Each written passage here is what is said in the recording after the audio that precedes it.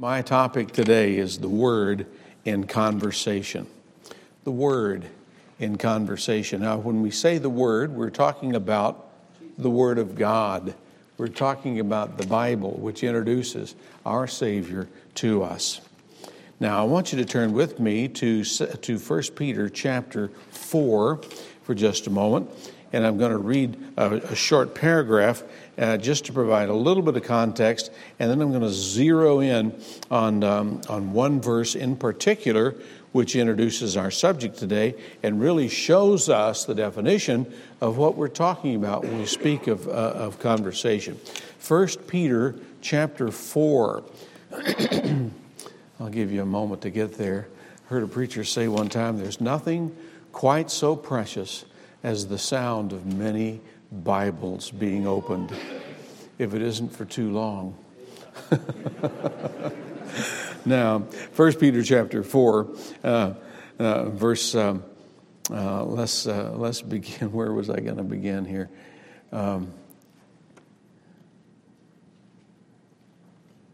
Verse 8, or verse 7. The end of all things is at hand. Be ye therefore sober, and watch unto prayer. And above all things, have fervent charity among yourselves, for charity shall cover the multitude of sins. Use hospitality one to another without grudging. As every man hath received the gift, even so minister the same one to another, as good stewards of the manifold grace of God. If any man speak, let him speak as the oracles of God. If any man minister, let him do it as of the ability which God giveth, that God in all things may be glorified through Jesus Christ, to whom be praise and dominion forever and ever. Amen. Father, help us now as we take a look at a couple of things from this verse 11 here. Help me to be clear and helpful, and I pray that we would remember the things that you have said to us in your word today. In Jesus' name, amen. Generally speaking, people engage in conversation when pairs of people, or even small groups of people, take turns talking. Now, that's not original with me. That phrase, taking turns talking, can be found in many, many different places. But that's what conversation is. Now, there are times when people are talking, but they're not taking turns. Preaching, for example, is a species of talking, but we're not taking turns talking, at least most of the time. One person is talking and a whole bunch of people are listening. So you and I here, let's be honest, are not having a conversation today. Now, you can participate. You can say amen if you want to. You can smile. You can squirm. You can do whatever you want to do to give some feedback. But as a general rule, preaching is an authoritative monologue. And those of us here who are preachers develop our skills at authoritative monologue, and we have a tendency to use that even when we're speaking to one person in some informal circumstance. Somebody said one time, if the only tool you have is a hammer, you tend to treat every problem as a nail. And that's what we do as preachers sometimes. We have these skills as preachers, and we want to use those skills in every circumstance, but they're not always appropriate. I love having conversations with people because they remind me that other people have value. They have something to contribute. And if we'll listen to them for a moment, they'll let us know whether or not we're reaching them, whether or not they're understanding what we're saying. And they might give us some feedback to help us know how we can further direct our conversation. We might even learn something from them. When I was a young man, after I got saved, I became very zealous about witnessing to other people and talking to them. And I developed a way of presenting the gospel that was very effective. And the person that I had learned it from was very effective in it. And I used it in every situation that I could find myself in.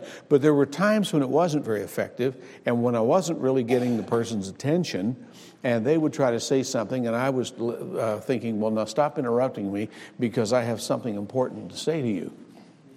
You ever been in a situation like that? Where you felt like you were being unfaithful to the opportunity, or even unfaithful to the Lord if you didn't give Him the whole thing, didn't give Him the whole piece. I remember hearing a story. It's probably not true, and it was mildly humorous, and I heard it, if I'm not mistaken, in this room, where a preacher boy had gone to a church in an old farming community, and he was going to preach the sermon that day, and so he showed up, had his sermon all ready to go, and only one old farmer showed up that morning. And he thought, well, what do I do now? I've got this sermon ready, and I don't want to waste it on just one guy. That was his attitude. And he thought, what should I do? Should I preach? And so finally, after waiting as long as he could without being completely embarrassed, he looked at the farmer and he said, well, brother, I guess it's just us. What should we do? He said, well, you got a sermon for us, don't you? And he said, well, yes, I do. He said, well, now look, I got some cows. And when I go out to feed my cows, sometimes they all come up. But if only one came up, I'd feed that cow. He said, well, all right then. And so he said, open your Bible. And he gave the text. And he preached his whole sermon. And when he was finished, he closed in prayer. And then he walked back to the door, took his place so he could shake the man's hand as he went outside. And the man came by and he said, yes, sir, young man. If only one cow came up, I'd feed that cow. But it wouldn't make him eat the whole load. Now, you may identify with that. There are times when it's appropriate to give the whole thing, and times when we ought to just remind ourselves of the circumstance that we're in and say things in an appropriate way and in an appropriate length of time. Conversations are one of the building blocks of human relationships. It's how we build trust. We share our heart. We give the other person an opportunity to respond. They share their heart, and we have the opportunity to respond. When you think about it, one of the greatest changes in human conversation came about with the invention of the telephone. And you can read books about the impact of the telephone on human conversation. In many ways, it's helped it. But in many ways, it hindered it. Because people don't have to give their full attention to the person that they're talking to while they're on the phone. They can be working on something else. They don't have to make facial contact. They don't read the expressions of the person. And sometimes they can just be a world away. It's helped in many, many ways, of course. It allows us to stay in communication with people that we can't actually physically be with. But now, it's not just the invention of the telephone that hangs on the wall or sits on the table like it was when some of us were young. It's now in our pockets. And we can take the phone call anywhere, at any time, even in church. I know this from observation. And people, I tell you what, preachers, how does it feel to know that you're being fact-checked on every date and event that you use as an illustration in real time? So-and-so said so-and-so at such and such a time in such and such a place. And they're, no, it wasn't that year. It was the year before that. You understand what I'm saying to you? It can be distracting. It can be discouraging. It can be frightening. It can cause you to be hesitant. If thinking, well, should I say this from my memory or should I leave it out entirely unless I've got it all in my notes? I don't want to make a mistake, and I don't want to be accused of either plagiarism or misrepresentation. It's a difficult circumstance we find ourselves in. But the phone had been around for a good long while when something else took place on January the 1st, 1983. January the 1st, 1983 is the date that you will find if you try to research the date of the invention of the internet. Because that was the day when small connections, like you'd find in a business or a college, were connected with a gateway which would connect you to all of them. So now on any device that you had, you could get into the whole world of information that was online. And of course, we see what's happened since then. I don't have my phone in my pocket right now, but I have it with me here in this meeting. And one time I calculated that I have 32,000 times the computing power in my pocket that our first astronauts took with them to the moon. Just a few short years. 32,000 times the computing power. Now, how has that changed us? Well, you know how it's changed us. It's changed everything about our society. It has sped it up to a dizzying pace that makes it almost impossible to see what's passing by. We think, I'm going to come back to that, and I'm going to study that, and we never do, because there's always so much more coming at us. And this business of conversation today, email is not really a conversation, even though there's a give and take, because there's this possibility of editing and timing and ignoring and all this that goes on. So conversation has changed. And I would recommend that you find opportunities whenever you can to engage in verbal conversations with people. Now, a lot of my illustrations about conversations take place on airplanes because you're kind of a captive audience. For some months now, I've been serving as a chaplain in a maximum security prison. Talk about a captive audience. So if you find yourself in a situation where you're trying to have a conversation and you're not very good at it, well, then just keep at it and keep practicing and keep working at it. See, the difference between a stranger and an acquaintance is conversation. The difference between an acquaintance and a friend is conversation. The difference between a friend and a brother is conversation. You see what I'm saying? The more we engage in meaningful conversation, the more we can learn about other people, and the more they can learn about us, the closer we can become, the more influence we will have because we have more trust. And that's the value of people talking back and forth. So if you learn nothing else from what I'm saying today, and if you want to take something of value home with you, remember this whenever you think of conversation. People taking turns talking. That's it. I say something, then you say something. Then I say something, then you say something. And we listen to each other in such a way that what you say affects what I say, and what I say affects what you say. And if we keep moving forward, we can talk about things that are of interest to us. And if the Lord Jesus Christ and the gospel of Jesus Christ is of interest to you, you're not going to have to give yourselves a terrible headache trying to figure out how to bring that into the conversation. Because if it's in you, it ought to flow out of you at some point. There's a story in this book about a man that I met, interestingly enough, on an airplane. He was a brilliant scientist, an eminent man. I had no idea who he was when I sat down beside him.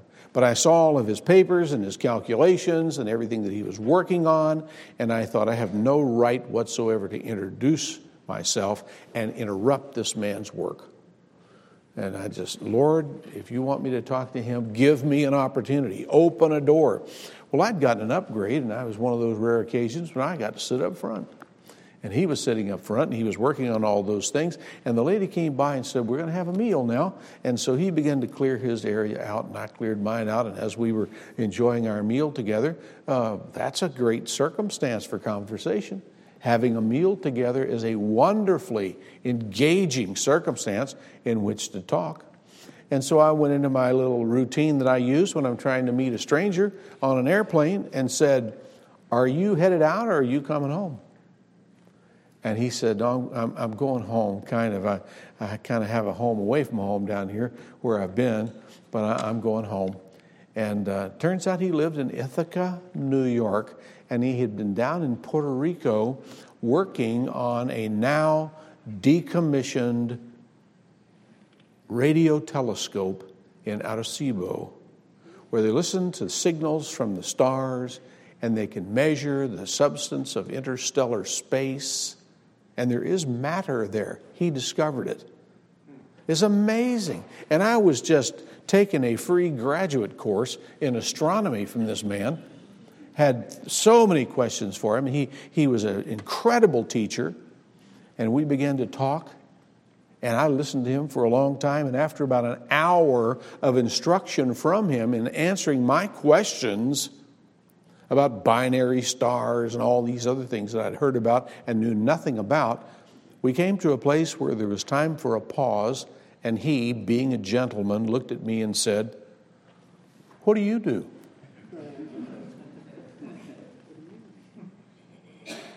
And I said, "Well, I'm sort of a teacher, but not a teacher like you."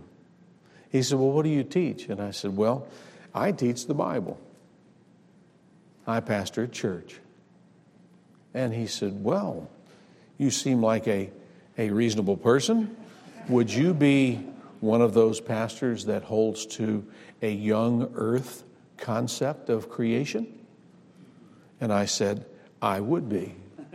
Yes." And then he said again, "You are such a reasonable person. How can you possibly hold that view?" And I said, "Well, it's not a question of science. That's your department. It's a question of theology. That's my department." And so we began to talk back and forth. And I gave him the theological foundation. Asked him a question. "Do you have any background in spiritual things?" "Oh, yes. And I said, you understand the concept of sin?" And he said, "Yes, the nuns were adamant about that subject." And so we talked about that for a while, and I said, "Here's the theological problem. If you have a system of the development of God's creation that allows for the presence of sin or the presence of death apart from sin, then the whole system of Christianity begins to tumble. Because death is the consequence of sin, and sin produces eventual eternal death. Theology exists to bring us God's message of how we can be redeemed from the consequences of sin and avoid eternal death and be given eternal life." And he began to ask me some questions, and I began to answer him. And we continued to talk for quite a while. And we finally came to a place in the conversation, and that story is in this book, by the way, where I said, Are you at all curious about what was happening 5 seconds before the Big Bang?" And he kind of smiled, and he looked at me and said, "Well, that would be your department." That was a wise statement on his part. It was a wise statement, if I may say so humbly, because it is my department. And I respected his department, and now he was respecting mine. I later came to find out that he was the chairman of the Department of Astronomy at Cornell. Incredible, brilliant, gracious man. I never imagined that God would give me an opportunity to have a conversation with a man like him, particularly him. You say, did he get saved? I don't know. You think he was already saved? I don't know. Well, why didn't you ask him? It wasn't appropriate. I talked to him about the things that were appropriate, and I gave him some things to think about, and I left him with some ideas that he would need to ponder about, and I took that task as far as I could until we were finished with our flight, and we had to say goodbye. Now, There are a number of other stories in here about people that I've talked to over the years, and I wish I could say to you that every one of these people got saved, made the profession of faith, shook my hand, and promised me they'd go to church on Sunday. And I've seen that happen over the years, of course. But there are a lot of other people that I could have had conversations with and nudged them along in their spiritual journey that I did not do because I didn't think I could close the sale on the spot. You understand what I'm saying? And I, like some of us here, I know how to do that. And you know how to do that. But I'm not talking about that. I'm not talking about going out and trying to fill up a list of the people that I've influenced. I'm trying to find people that I can talk to, where I can help them come to know some things about God and about Jesus Christ, the Savior, and the Bible, which tells the rest of the story. And if we can have conversations like that, we'll help far more people than we might imagine. In the text that we've read today, verse 11 says, "If any man speak, let him speak as of the oracles of God. If any man minister, let him do it as of the ability which God giveth." Now, when he's talking about speaking today, and speaking as the oracles of God, and ministering, he's talking about the two primary functions that we find in the church today. And we even have offices that specialize in these two things. We have people who have speaking gifts. I have a speaking gift. I'm using it right now. But serving is also a gift. So we have these gifts of the tongue, but then we also have the gifts of the hands, where some people do things with their hands. They serve, they minister. The two offices of pastor or preacher and deacon or servant are embodiments of these two roles that we have here. So we're to do all those things according to the ability that God has given us and the gifts that He has placed in our hands. Now, this word oracles appears 3 other times in the New Testament. In Acts 7:38, Romans 3, verse 2, Hebrews 5 and 12. The oracles of God are speaking of the actual words of God. So if a man is going to speak for God, he would do well to use the actual words of God. This is going to require you to know some Scripture by heart.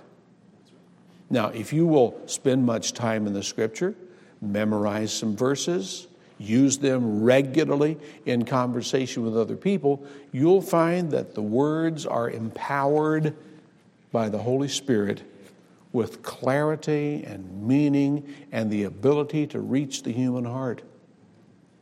They are a key to presenting truth about God because they communicate the power of God unto salvation. Now, you need to be careful with some of these kinds of things. There was a great error that grew up around this phrase, the oracles of God. Some of you may have heard the name Ellen G. White. Ellen G. White was a very prolific writer who basically invented the Seventh-day Adventist Church. And she was a very accomplished writer. She had influence on another man who was a well-known preacher of the early 20th century whose name was Herbert W. Armstrong. He was a member of the Seventh-day Adventist Church, and he got all tangled up with his private interpretation of this phrase, the oracles of God. And he had the idea that the oracles of God was a phrase that was used to speak of certain specific things that had particular meaning to Mrs. White, and particular meaning, therefore, to him. And so he took it a step further than the Seventh-day Adventists did, and he developed a thing called the Worldwide Church of God. And it's got a different name now. It sounds much more evangelical. And basically, the tenet of that religion is that salvation is found in keeping the Sabbath. And that if you will keep the Sabbath, and of course they promote meditation and devotion and all that sort of thing, but what they do is they take salvation by grace and they turn it into a human work. Because if you're saved by something that you do, then you're earning it. You're not receiving it as a gift. And salvation never comes to a person through his own effort. It comes by the grace of God on the basis of what Christ has accomplished for us. So if you want to study this further, and if you really want to get into this business of the oracles of God, I would give you a little warning to be careful to find out the source of what you're reading when you come to that phrase. And you'll find there's a lot of formulaic approach, like, well, it's referring to these 6 things. No, the oracles of God is speaking of the words which God spoke. And it's very important for us to understand how God's words have this impact on us. So as we go out and preach the gospel to every creature, we can remember. In the book of Acts, there are a number of places where there's a man who says, send for Peter. And when he comes, he will tell thee words whereby thou shalt be saved. Words. So remember this, when we talk about conversation, pardon me, when we talk about the words through which we communicate salvation, we're talking about God's words. When we speak of the word in conversation, we're talking about using God's words in our conversation. I personally believe that it's okay to quote Scripture without quoting the reference. Sometimes people are afraid that, well, I don't know the reference, so I can't use that. Wrong. If you're quoting what God said, trust it to do its work. You say, I'm not 100% sure that I can quote it accurately. Well, just don't misquote it. Okay? Don't make it teach something that it doesn't teach. And sometimes, have you ever been in that embarrassing situation where somebody asks you a question and you say, well, there's a verse on that. I don't know where it is, but it goes like this. Make a note to yourself, okay? Find out where it is and find out what it says. So if you want to use it in conversation in the future, you'll get it right. You'll be able to refer to it and give them a note about it and use that word in conversation in that way. Why? Because salvation comes through the Word. Now, you might want to follow along with me. I'm going to take a look at a couple of verses here that I'll read to you. The first one's in Romans 15 and verse 4. For whatsoever things were written aforetime were written for our learning, that we through patience and comfort of the Scriptures might have hope. God has put in the Bible what He wants us to know to be able to function in life. And when we get discouraged and hopeless, God's answers are given to us right here. Let me say it this way. Picture this in your mind. Look up here. God has given us right here a big book filled with answers. And it remains, but for the problems of life, to furnish the questions. If you'll take that view of this book, it will change the way you approach it and the way you present it to other people. In 2 Timothy, verse 3 and following, he gives us here the value of what he means about the change that comes into our lives when we read the Word of God. You know this passage well. 2 Timothy 3, 14 and following. But continue, thou in the things which thou hast learned and hast been assured of, knowing of whom thou hast learned them, that from a child thou hast known the Holy Scriptures, which are able to make thee wise unto salvation through faith which is in Christ Jesus. Now get this verse. All Scripture is given by inspiration of God and is profitable for doctrine, for reproof, for correction, for instruction in righteousness, that the man of God may be perfect, thoroughly furnished unto all good works. Those 4 benefits that come to us through the Word of God are real. They are knowable. They can be experienced by human beings. And if you and I will take confidence in that fact, we can present the Word of God to a person knowing it will have this effect on them. In other words, we don't have to produce these results. We just have to present this power. Show it to them. All Scripture is breathed out by God, given by inspiration, and it's profitable. It brings a benefit to man, and it's profitable in 4 ways. You may already know this. You may have taught this to your people. Pardon me for being very didactic for the next few minutes, but the Bible tells us what's right. It's profitable for doctrine. It's also profitable for reproof. So it not only, look up here, tells us what's right, it tells us what's wrong. And then it says it's profitable for correction. That tells us how to get right. And then it's profitable for instruction in righteousness. That's how to stay right. So if you want to influence someone in their spiritual life, you need to find a way to do 4 things for them. You need to tell them what's right, or first, what's wrong, and then what's right, and then how to get right, and then how to stay right. You can have wonderful, welcome conversations with people who are facing difficulties in life if you can give them something that will help them find the key to dealing with those 4 things. Now, let's do this again. The Bible tells us what's wrong. It tells us what's right. It tells us how to get right, and then it tells us how to stay right. All right, class, let's work on that together. It tells us what's wrong. It tells us what's right. It tells us how to get right, and it tells us how to stay right. One more time. It tells us what's wrong. It tells us what's right. It tells us how to get right, and it tells us how to stay right. You would maybe be surprised at how many strangers there are in the world who are starving for that information. Their lives are in pain. They're in confusion. They don't know what to do. Somebody says, go to church. And they say, leave me alone. That's not my problem. What they really want to know is they want to know what's wrong and what's right and how to get right and how to stay right. Sometimes they can't even explain what their problem is. Sometimes I'll meet a person, I'll begin to talk to them, and they'll share with me what's going on, and I'll try to give them some solutions, and they'll think, that's not it. No, that's not what I need. And it reminds me of my older daughter now, who's got grown children of her own.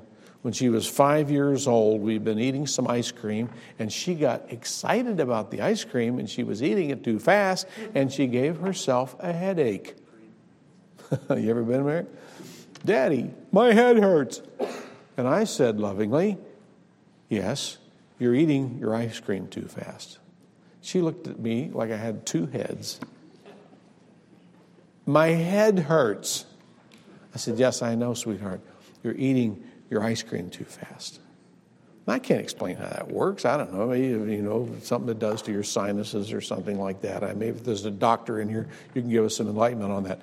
But I said, Debbie, you're eating your ice cream too fast. She looked at me. She took my face in her hands, and she pointed it directly towards her, and she said, Daddy, I have a pain. And I thought, I know, sweetheart. I can't explain it to you, but just be patient. It'll quit. It'll stop hurting in a minute. There's sometimes folks are like that. They have a pain. They don't know what to do about their pain. They're so frustrated. They're bewildered. They wish it would go away, but it won't. You understand what I'm saying to you? God's given us the answer. He tells us what's wrong. He tells us what's right. He tells us how to get right, and then he tells us how to stay right. How does he do that? He does that through the words that he has put in this book for us. That's how he does it. He brings us that truth, and he gives us deliverance as a result of it. Now, in the same way that you and I can use the word in conversation to be a blessing to other people, there are some specialists who give the word to people professionally. We meet them in chapter 4, verse 1. I charge thee therefore before God and the Lord Jesus Christ, who shall judge the quick and the dead at the appearing of his kingdom. Preach the word. Proclaim it. Be instant in season, out of season. Reprove, rebuke, exhort with all long suffering and doctrine. That's his job too, to tell people about the benefit of the word and to show it to them and make them clear. And just like the prophet of old, read the word and give the sense. That's the best preaching you'll find right there. Read the word and give the sense. Tell them what it says. Tell them what it means. Tell them what they have to do about it. That's what Bible preaching is all about. And if you and I will learn to have that kind of an approach in our conversation, we'll find that we'll help a lot of people in a lot of ways. Gospel conversation is not a substitute for the gospel. Now, let's be clear about that. It's a winsome way of presenting the gospel, listening for the opportune moment.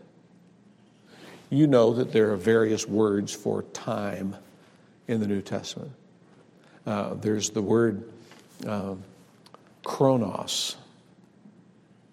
Chronos talks about time like you'd read on a watch, the passage of time. You know about the three elements of human communication, which would include logos, ethos, pathos, all these Greek words that talk to us about different elements of communication.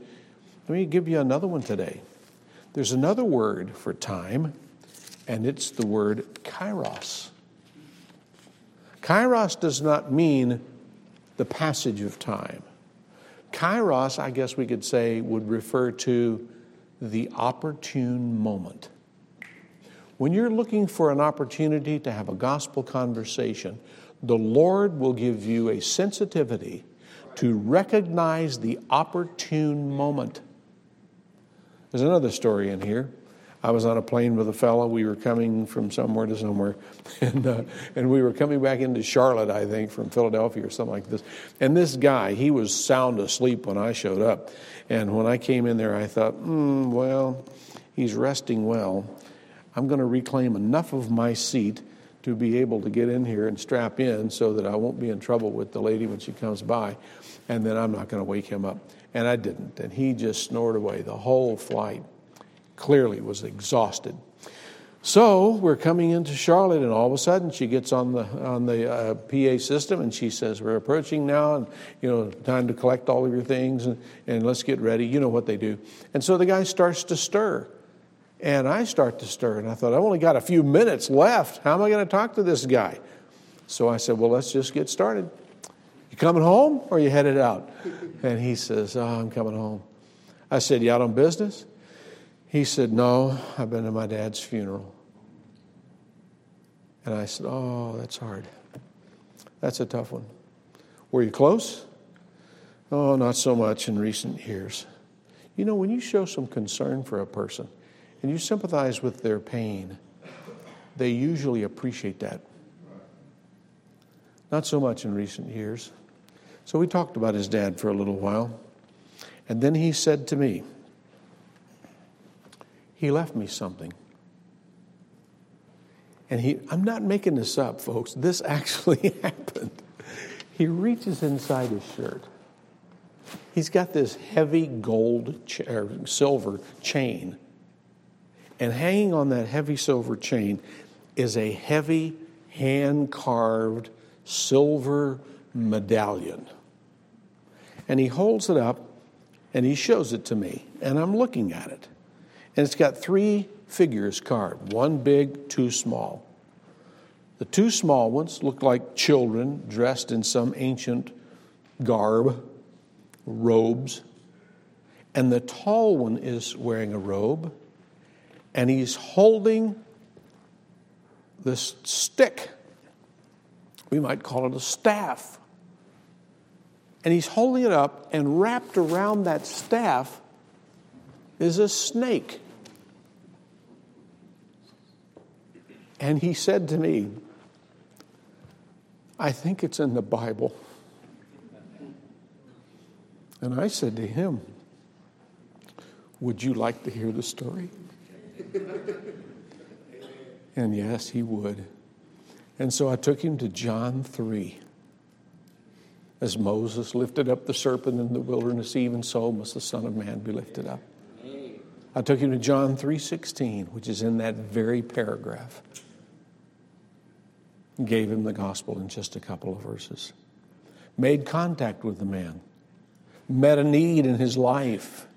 Had a conversation with him that included the gospel of Jesus Christ from a passage of Scripture that he was wearing unknowingly around his neck. Now, you know what we call that? We call that the opportune moment. We call that a God-given opportunity to bring Jesus into that conversation. There's far more to that story. And there are other stories. One of the stories that we like to tell, and it's in this book, is the story of the man who led me to Christ. And how gentle and loving he was in presenting the word to me. I saw him recently. I was in a meeting in Michigan where he lives. I stayed with them one night on my way home. I gave him a copy of this book and told him about some of the things, the experiences that I wrote about that he and I had shared together when we were in the military. And this week I got a Christmas card from him. And there's a note in here. He says, I hope this card finds you two in very fine Christmas spirits and your family all healthy and well. He goes on together and says, I'm thankful that we had some time together and the reminder of what great blessings the Lord has been to us. It's hard to believe it was so many years ago that we met in Thailand and the opportunities we had to spend time together. I was always grateful that I was part of God's plan to bring you to Christ. I will always cherish the time we spent studying the Bible and having fellowship together. I read your book, and I can remember the faces and places of many of the things that happened and the people that you've mentioned in the book. I remember very well the incident in which the car missed the curve on the bypass road going into the woods and killing the driver. I remember the times that we spent together at lunch talking about biblical truth. I was asking God to do something special when I went over there and to be a help and encouragement to me. And sure enough, he did things that would influence me for the rest of my life, he says. Hope this summer we can make some more time to do things and go places. It would be nice to see you and Carol and to have some time of fellowship and enjoyment together. I first met Gary 50 years ago when we sat down together and had a gospel conversation. He was the soul winner, and I was the lost man. And he led me to Christ. I'm looking forward to spending eternity with him. What a blessing it will be. As I was wrapping up this series of stories about people that I've engaged in gospel conversation, I was speaking with Stephen about the fact that one of the things the Lord has done in my life is to give me a contentment to do what I can, while I can, with what I have and the person who's before me. I must confess to you, there have been times when I have failed to witness to anybody at all because I knew I would not have time to give them the whole thing and to bring them to a decision. So I've just prayed and moved on. I don't do that anymore. If I find just a little chink in the armor, I'll try to find a way to toss a gospel seed in there. And I think if you and I will see conversation that way, it'll make a difference. And Steve had reminded me of something. I think about some of these folks. I don't know who he spoke to and who he influenced through some of the conversations that we've had. But I talk about my friend Mike in here, whom I witnessed to from the time I got saved at the age of 25. Mike and I became friends when we were 14 in high school together. And when I got saved, I began to witness to Mike. And Mike rebuffed every effort until he died in his late 50s. I don't know whether Mike got saved or not. I know he heard the gospel. There were times when I was presenting it to him and he would shut me down. And then other times when he would hear me and listen. We brought him to Greenville and then stay in our home for a week when he was going through a particularly rough patch. When he got ready to leave, he packed his things up and got in his car. And I said, well, Mike, I hope you'll take to heart some of the things we talked about. I hope you had a good time. And he had seen our family and what it was like to be in a Christian family. And he began to weep. Mike had had a stutter all of his life, and it was hard for him to talk anyway. But after a few minutes, he composed himself, and he said to me, I was not prepared for the love. And I thought to myself, we gave a conversation of love to my friend. I don't know if he got saved or not. Let me just read to you a paragraph or two here, and then I'm going to be done. I take great encouragement in the knowledge that Mike had heard a clear presentation of the gospel more than once. He listened to my apologetic appeals and felt the compassion of my attempts to love him to Christ. I do not know what he did with what he learned about the Lord over our years together and after I came to Christ. I cannot express the hope I take any better than George Mueller did when he spoke of his father and his brother. Some of you may have read that. Here's what he said. When my brother and my dear father died, I had no evidence that they were saved. But I dare not say that they are lost, for I do not know. My soul was perfectly at peace under this trial, which is one of the greatest a believer can experience. I laid hold of that promise. Shall not the judge of all the earth do right? This word, together with the whole character of God, as he has revealed himself in his holy word, settled all questionings. I believe what he has said concerning himself and have been at peace ever since concerning this matter. Sometimes we go as far as we can in conversation, and then we have to take refuge in the knowledge that the judge of all the earth will do right. We want to see them make a decision. We want to see them change. We want to introduce them to church. But don't let those things keep you from speaking up for Jesus. Wherever, whenever, however, to whomever you can. Say a word. I like to say it this way. When God hands you the microphone and turns the spotlight on your life, say good things about Jesus. Have gospel conversations. Don't worry about the results. Don't worry about techniques. Don't become a tricky salesman. Just talk about the Lord. Tell everybody you can. And then give them a turn. Let them talk. Father, thank you. Our time is gone. But Lord, our time is not gone. You've left us here, and we'll still be here, it seems, for a time. And I pray we would learn to redeem that time. Use it wisely and well. And tell folks about salvation. Tell folks about our Savior. Live our lives in such a way that other people will see that there's something going on that they'd like to know more about. And I pray if there's somebody here who struggled with being a witness for Jesus Christ, they would learn how to give gospel conversations to other people and have them and see change in their lives. Thank you for this opportunity, Lord. In Jesus' name, amen.